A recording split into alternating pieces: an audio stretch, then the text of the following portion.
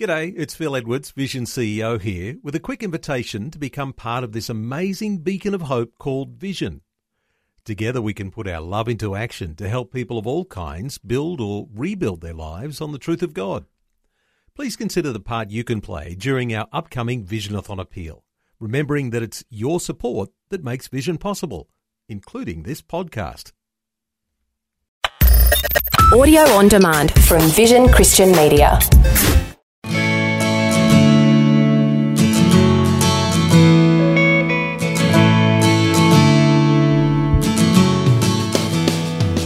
What I want my children to see is that my husband and I are not clones. We will probably disagree sometimes, but that everything is safe. It's all okay.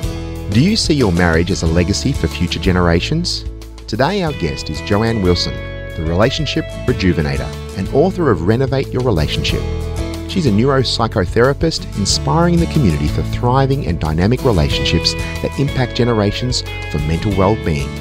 Join us today as we discuss how you can create positive change to recreate and reform the legacy you leave your children and future generations.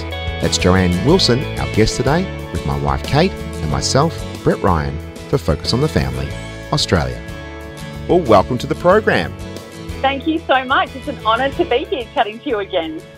It's a pleasure having you, and thanks to Salt FM for recording in their studio today, and we really appreciate their contribution and help to make this possible.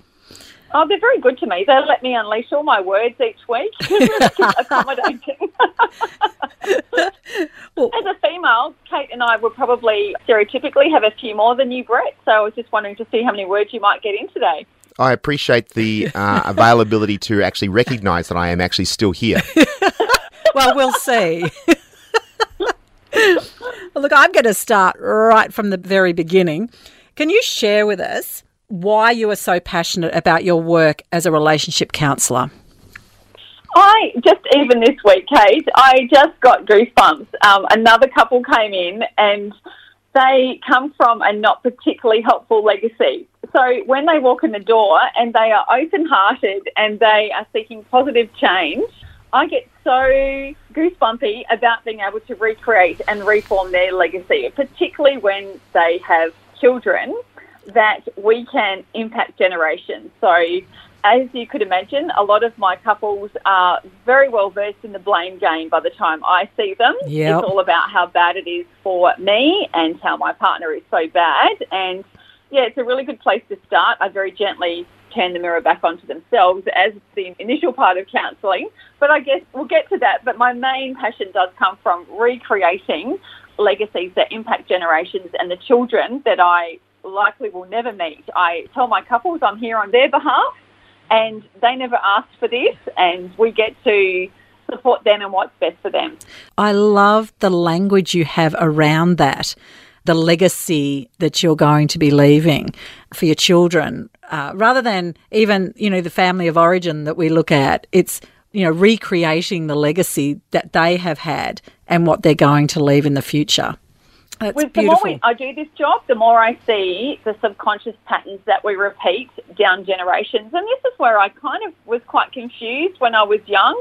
I just thought, how can an innocent baby be punished for the sins of the forefathers? And I'm thinking of Exodus 20, verse 5 and 6. And it says, I'm a jealous God, punishing the children for the sins of the fathers to the third and fourth generation of those who hate me, but showing love to 1,000 generations of those who love me and keep my commandments. And I think, wow, now I am a counsellor. I absolutely see consistently the ripple effect of the behaviours of people in our past and how, without realising it, we replicate that.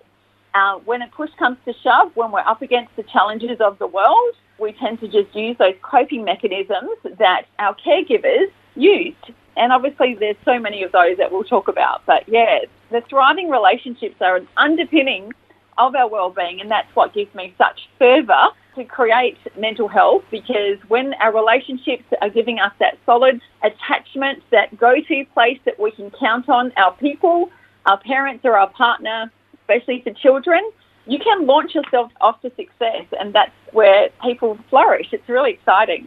I love that way where you're saying basically it's an intentional change instead of defaulting to what you've known.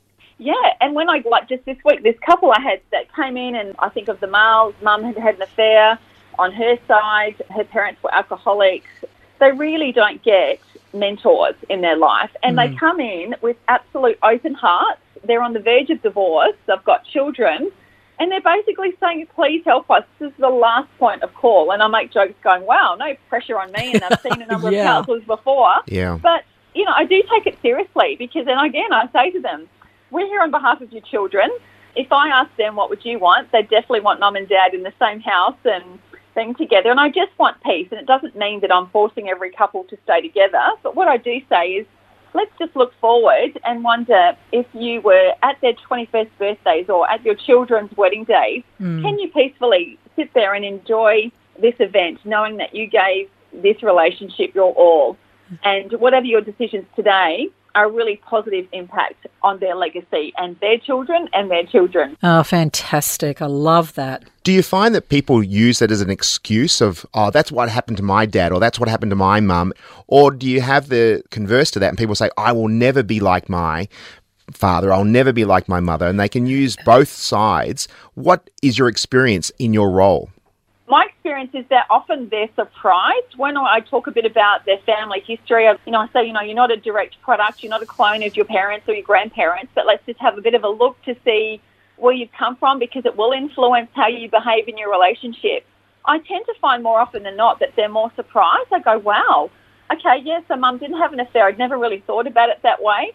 You definitely have those people that say, my childhood was so traumatic, I never could count on my mum and dad because they were drunk half the time. I would never drink a drop of alcohol. You could imagine that, you would make that choice, but then you've also got the other ones that just default to that. They had a bad day. The first thing you do is you go and have a drink to make it all better. So it's a real mix, But I think that they find it, and that's why I talk about this so much now, is, wow, just realise how much your subconscious coping mechanisms, it's our best attempts to cope with life, that generally have come to what we've been taught as a child. As Kate mentioned before, that family of origin, a lot of people have that aha moment when we speak about it at a marriage conference or a parenting conference. They go, that's where I get it from. And it's not until they actually it's brought to the light, so to speak, because we actually just default to the things that we're familiar with. And then in your role, you'll see that light bulb moment. Is that correct? Yeah, and I think even with the loved-up couples I get to see, I wish I could see more of the pre-marriage couples. Not so many people, I'm not sure about your experience, but I wish more people would do pre-marriage education or therapy. But absolutely. I draw a love heart and say, there's two love hearts on either side, and this represents your families and your culture. Let's really bring in the great parts of your culture. Yeah. So even if you've got alcoholic parents, I'm sure there were some amazing attributes that your parents can pass down. They're not all bad, so it's not really writing them off and blaming them completely. Yeah. But it's about, let's really draw on their sense of humour or the fact that they were really good at their job, and what parts of that do you want to impact future generations, not just the bad stuff. Yeah. Yeah. Well, I think one of the things that we all tend to do is we think we're our own person. So we don't tend to look back until things start to go wrong. And then it's brought to light and you go, oh, well, I didn't think that was going to affect me because that was them. Yeah. Not me. I'm just my own person. But everything that we've kind of take on is something that we've been role modelled. But we didn't know that that's where it all began. Yeah, and not everyone had the beautiful picket fence with the amazing parental mentors. Like, I'm a parent, we've got 3 boys. I'm still stuffing it up, and I come from a great family, so there's room for improvement, let alone when you've got these behaviours that are so toxic. Yeah. You've got really unhelpful conflict. You could have the withdrawer, the real passive-aggressive person in conflict. So we're not just talking about drug addiction, we're talking about how people avoid or confront conflict even. What I want my children to see is that my husband and I are not clones. We will probably disagree sometimes, but that everything is safe. It's all okay. Yeah, and it's interesting because, look, when our boys were younger, if we had an argument, I remember our youngest going to his grandfather and saying, are Mum and Dad going to get a divorce? And we were like, where would that even come from? That, their grandparents were, happily married. It was just because in the environment that they're in, where there are a lot of divorces, we were just disagreeing on something. And we're like, oh, we really need to talk about where those thoughts came from. Yeah, that's a really healthy conversation around the dinner table. I know folks in the family and I too talk about the importance, as I've noted in my book, just about eating and generating conversation and the amazing benefits from that. But having that conversation that it is okay to be in conflict. So I don't know how many couples I come across, so one of them will at least say, I avoid confrontation at all costs. Yeah. And that's not helpful. Shoving it under the carpet, you're going to explode eventually. If you're a human, it's going to come out either in your behaviours, when you're keeping secrets or you're not able to express yourself, it's going to leak out of you, whether you like it or not. Yeah. Yeah. Take us to a moment where you're in a counselling session and you share about family of origin and, you know, there was infidelity or there may have been alcohol abuse, there may have been, you know, pornography addiction or all a variety of different types of expressions. Once you've actually enlightened somebody, how do they avoid it, you know, prior, or what do they do now? So, yeah, I think the light bulb goes on. It gives them a lot of momentum to be committed to the process. Well, I say to them, I'm blatantly holding your children in front of you. Even if they don't have children, you're still a mentor and your health and happiness relies on your relationship. So I think the important thing is just to know why you're there. And what you can do is really just slow things down. And as I said before, like make sure that you turn the mirror back off the other turn the mirror on yourself, basically. Have a look in the mirror and see how you're contributing. People don't tend to like that, Jo, would they? No. Because they always think it might be, especially if it's in a marital or a couple therapy, they're so focusing on it's all the other person's fault. Yeah, they're actually looking for a referee. When I say to them, why are you here, in not those terms, but mostly couples are coming in because they've just run out of best attempts to cope. They're not getting anywhere. It's a toxic environment. People don't come in generally just to have a nicer marriage or to improve things or marriage enrichment. Unfortunately, I see the worst of the worst when it's got really bad. Yeah. And they come in for a referee. So actually looking at yourself is not what they came in for. So how I approach that is generally quite delicately. Yeah. Well, actually, that's a good point. Just to take people back, you don't have to have a problem to go and see a counsellor. I wish people would remember that. Like, I need to put that up on neon lights. Like, really make sure that you're constantly, like you do in every other part of your job. I wish that people would have next to the dentist and their GP and their phone, that they would maybe have a relationship therapist as just I guess I'm a bit biased, I'm in the industry, but how wonderful would it be just to have that courage or that openness and vulnerability to come in and say, we just want to stay on track. This is kind of where we often find that we can get stuck in a bit of a pothole or things are just substandard. It's not passionate. It's not intimate. It's just, you know, the flatmate syndrome sometimes. And some people are quite complacent. And so I think it's about we're designed. God created us uniquely and wonderfully. And I don't know how many times I say this in my book as well, that we're created relationally. We rely on each other. Yeah. And again, like I said, our mental health just is flourishing when we can get this right. Yeah, doing that self-audit is so important. I mean, we do it with every other part of our life, as you're saying, you know. We get checkups, we get our cars checked up, we go, you know, for professional training, we do all sorts of things, but this is kind of the last port of call. Yes. We think we should know how to do it. Today our guest is Joanne Wilson.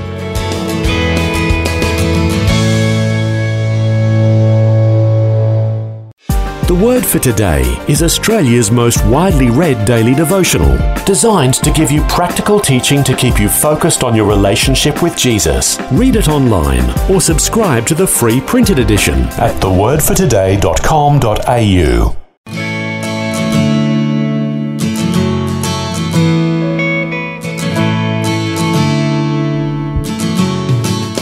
Today our guest is Joanne Wilson, the Relationship Rejuvenator and author of Renovate Your Relationship.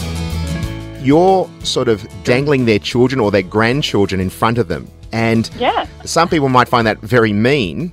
But what about the person who says, well, we are putting them first. We're obviously in so much pain and we are laying that tension onto the children. And so isn't it better for us to just call it quits in a relationship for the health and well-being of our kids? What would you say to people like that? Yeah, for all sorts of reasons. That's not my decision as a relationship therapist to choose whether they should separate or not. Some people's legacies, I know one particular woman just said, oh, yeah, my mum and my grandma, when you're not feeling happy in your relationship, you leave. If you're not happy, what's the definition of happy? You can leave. But I said, you're going to be in each other's lives for a long time anyway. And I highlight the fact that a lot of my other clients have then met Fred and Frida, so they've repartnered. Fred and Frida also have children. Then we're all swapping houses, and this is a reality for many households these days.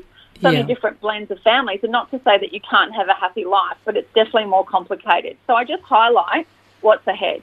And there are those images, I say to my female client, are you okay with your ex-husband's partner? You're all going to be in bed together on Father's and Mother's Day. Like, it's like, oh, gosh, okay, never really thought about that. Are you okay with someone else disciplining your children? And this is where I openly say, we're all in the same house trying to discipline our children, and I find that quite challenging when we're often not aligned. It's like I felt that was a fairly harsh consequence and my husband doesn't.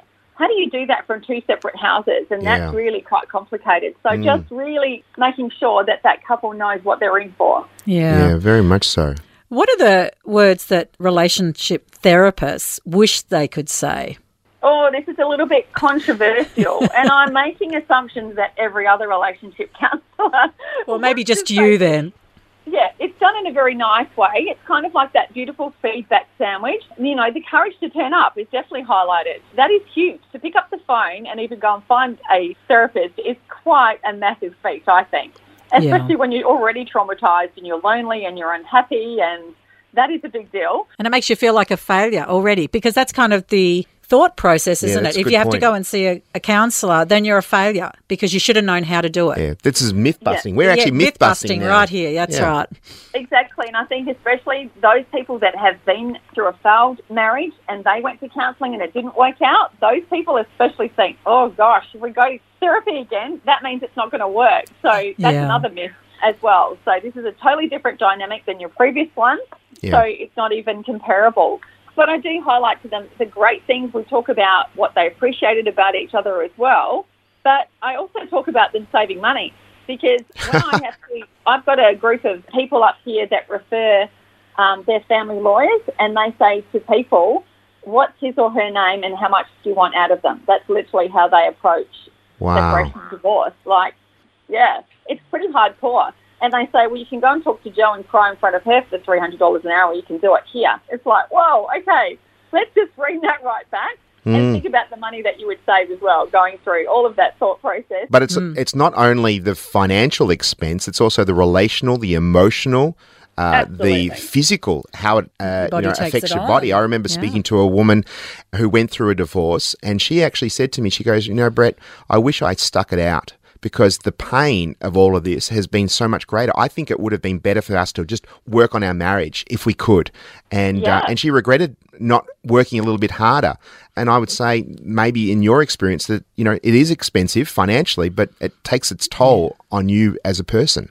And this, Brett, is what we're talking about, legacies, that emotional trauma, that environment that you're creating for your children or yourselves impacts generations. Yeah. People are not unscathed when they go through this massive change. Yeah. Sometimes it is unavoidable, and I'm also very much impressed on people. If you're being abused in any way, either physically, emotionally, verbally, that this gift that I'm giving you, highlighting the benefits of the two words I'm about to say, it's not for everybody, because if your abuse is a whole separate thing, and that's what you really need courage to step out and know what you deserve, because we all deserve to be treated with respect and kindness. And if you don't see potential for that, then either that person needs to go to rehabilitation and then come back and see me, but really get out straight away. Yeah, the two words to answer your question, and this is where it is quite controversial, is literally try harder. I really want couples to hang in there and give this a decent go. Like that person that you said that she really regretted not being able to just take a step back and think about how bad it is now, but think about the future and think about what the ramifications are for the future. So how do people receive it, if you could say that, try harder? And we've tried everything. We've tried everything, Jo. You're saying nothing's we're not trying? You haven't tried my strategies, have you? Oh, there you go. That's the key. And I think every relationship therapist has their own style, but the great thing about my job is a lot of it is that trusted therapeutic connection that you can really build on, and then I can have all the strategies as well. But they need to have the commitment, and a lot of my work is visual. Every time we do something, it's got to be up in lights, because you'll walk out the counselling room and go, well, that was a lovely idea. But the love languages, like you said before, some people regret not knowing that in their first marriage. Everyone loves to find out their own, love language and be able to speak their own. But I said, don't just leave it there. Give each other examples. And I want this stuck up in your wardrobe or wherever it is. And when we talk about re-engineering their conflict cycle, right, let's put a picture of this up on the board. Let's take a photo of it. Let's put it up on the fridge. Like, really make sure that it is in your face. Yeah. I love the way you used committed to this. We've got a friend who's a counsellor in the States, and she was saying, while they're with me and, you see they're kicking goals, and then they go away and they come back 6 months later and you say, well, how's it going? Oh, well, it's not working. Yeah. And she says, well, have you been putting into action the steps and the keys that we talked about? Oh, well, we got busy. Yeah. So you do have to be committed to the process. Yeah, and if I was to take up the game of golf, I currently don't play golf, but if I was to try and get a near decent swing, I'm going to have to try up to 60 days of repetition and consistency to try and do that. So that's how long it takes, and I follow a lot of Dr. Carolyn Leaf, the awesome neuroscientist work. Yep. And she talks about rewiring your brain, and I love all that. I love integrating neuroscience into my work because it just makes absolute sense how we can trigger each other and the emotional centers of our brain. But if I was to have a new healthy habit, it takes a couple of months at least. And so how do you do that? You absolutely need to keep trying, and even if you forget or you try a new conflict cycle, and I do tell couples, you probably won't get it right this next time, but just don't give up on the process. I've got to keep practicing my golf swing if I was to actually be able to play properly, reduce my handicap. And some people will say, well, my marriage is a handicap, my partner is a handicap. But really what we're saying is if we work through it and try a little bit harder, and working out some of the keys and seeing a therapist will certainly help. So what can you say to a couple who go, we recognise that we just continue to push those same buttons. We just don't want to keep on repeating the same mistakes time and time again. So what would you say to that couple? I would make themselves accountable through sharing it, if they can, with others. Like, I love the whole concept of marriage mentors. Yes. I added a chapter in my book about that. We love that too. Here at Focus on the Family. We want to see that happen as a natural outpouring. Not only are you saying, who's your mentor, but who are you mentoring? Because if we create that culture, it'll improve so many marriages and so many families. Yeah, you can guarantee the ones I'm seeing generally haven't had great examples. They haven't learnt from the best. And I say, go and find someone, the same as you do in business. Yes. Why would you make the same mistakes someone else's mate? Cut your own mistakes short. So go and find people that you admire. And that takes all the courage to go, wow, how come you're so happy? How do you do that? Or how do you have such an amazing relationship? You seem to be so connected and you have such a good time together. How do you do that? And I think being able to keep yourselves accountable with those people and team up with them. And every marriage mentorship or relationship mentor situation is quite different, how involved it can be or how not. But it literally could be making sure that you have a fortnightly catch-up or a meal once a month and team it with people that can really level you up. And we all know that you become better for surrounding yourself with inspiring people. So, and of course you can't ignore the power of the Holy Spirit. It's just so spine-tingling when I get to work with Christian couples, and I work with people of all different worldviews, but being able to pray with that couple and ask for God to move mountains when, and I've seen that happen time and time again. Like some of those relationships, I've even been thinking, and I'll say that, wow, I'm seeing some major red flags here and it's really not looking good. I don't say it in those terms, but it's like when God's in the room, we have so much hope, and that's what we thrive on. It's hope and certainty, and that's where the pandemic comes in and people's stress levels come up, and that's where many couples are struggling right now because we can't be the best versions of ourselves when our stress levels are up because of that isolation and all the things that have been going on this year. Yeah, when our emotions are high, our cognitive processes and our coping mechanisms are low, so we need to narrow it down. Brett. We cannot access our prefrontal cortex when we're whirring around in our emotional brain. It all goes south and we respond not particularly well. And that's a really good point. I love this one, is that just saying yesterday with a couple, be okay with having a bad day. be so accepting of yourself, self-compassionately ring ahead. If you're on your way home from work and say it's not looking pretty, at least your partner knows that they can run you a bath or just step away from their partner, because inevitably it's going to blow up. Or as a partner, you always think, gosh, what have I done? So just allow yourselves that compassion to be not okay. What would you say to a couple who's hearing this and they're going, that's us? We're doing it tough at the moment and we want to leave a legacy for our children. What would you say to them? Well, those two words, try harder, which is hard for them to swallow, but absolutely have peace that you give it your best shot. If you feel that you have tried everything as a couple, as an individual, that you've turned that mirror on yourself, that you've sought help from mentors, that you've prayed for the wisdom of the Holy Spirit, that you can't have regret. Yeah, that's fantastic. Thank you for joining us again. My pleasure. Joanne Wilson is the Relationship Rejuvenator, and she was our guest today, and she's the author of Renovate Your Relationship, all the DIY tools for your most important project. To find out more, you can go to her website, relationshiprejuvenator.com. Thanks for joining us today. For more helpful relationship advice, go to our website at families.org.au. On behalf of Kate and myself, Brett Ryan, join us again next time for another edition of Focus on the Family, Australia.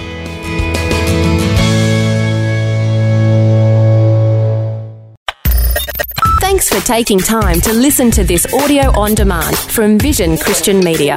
To find out more about us, go to vision.org.au.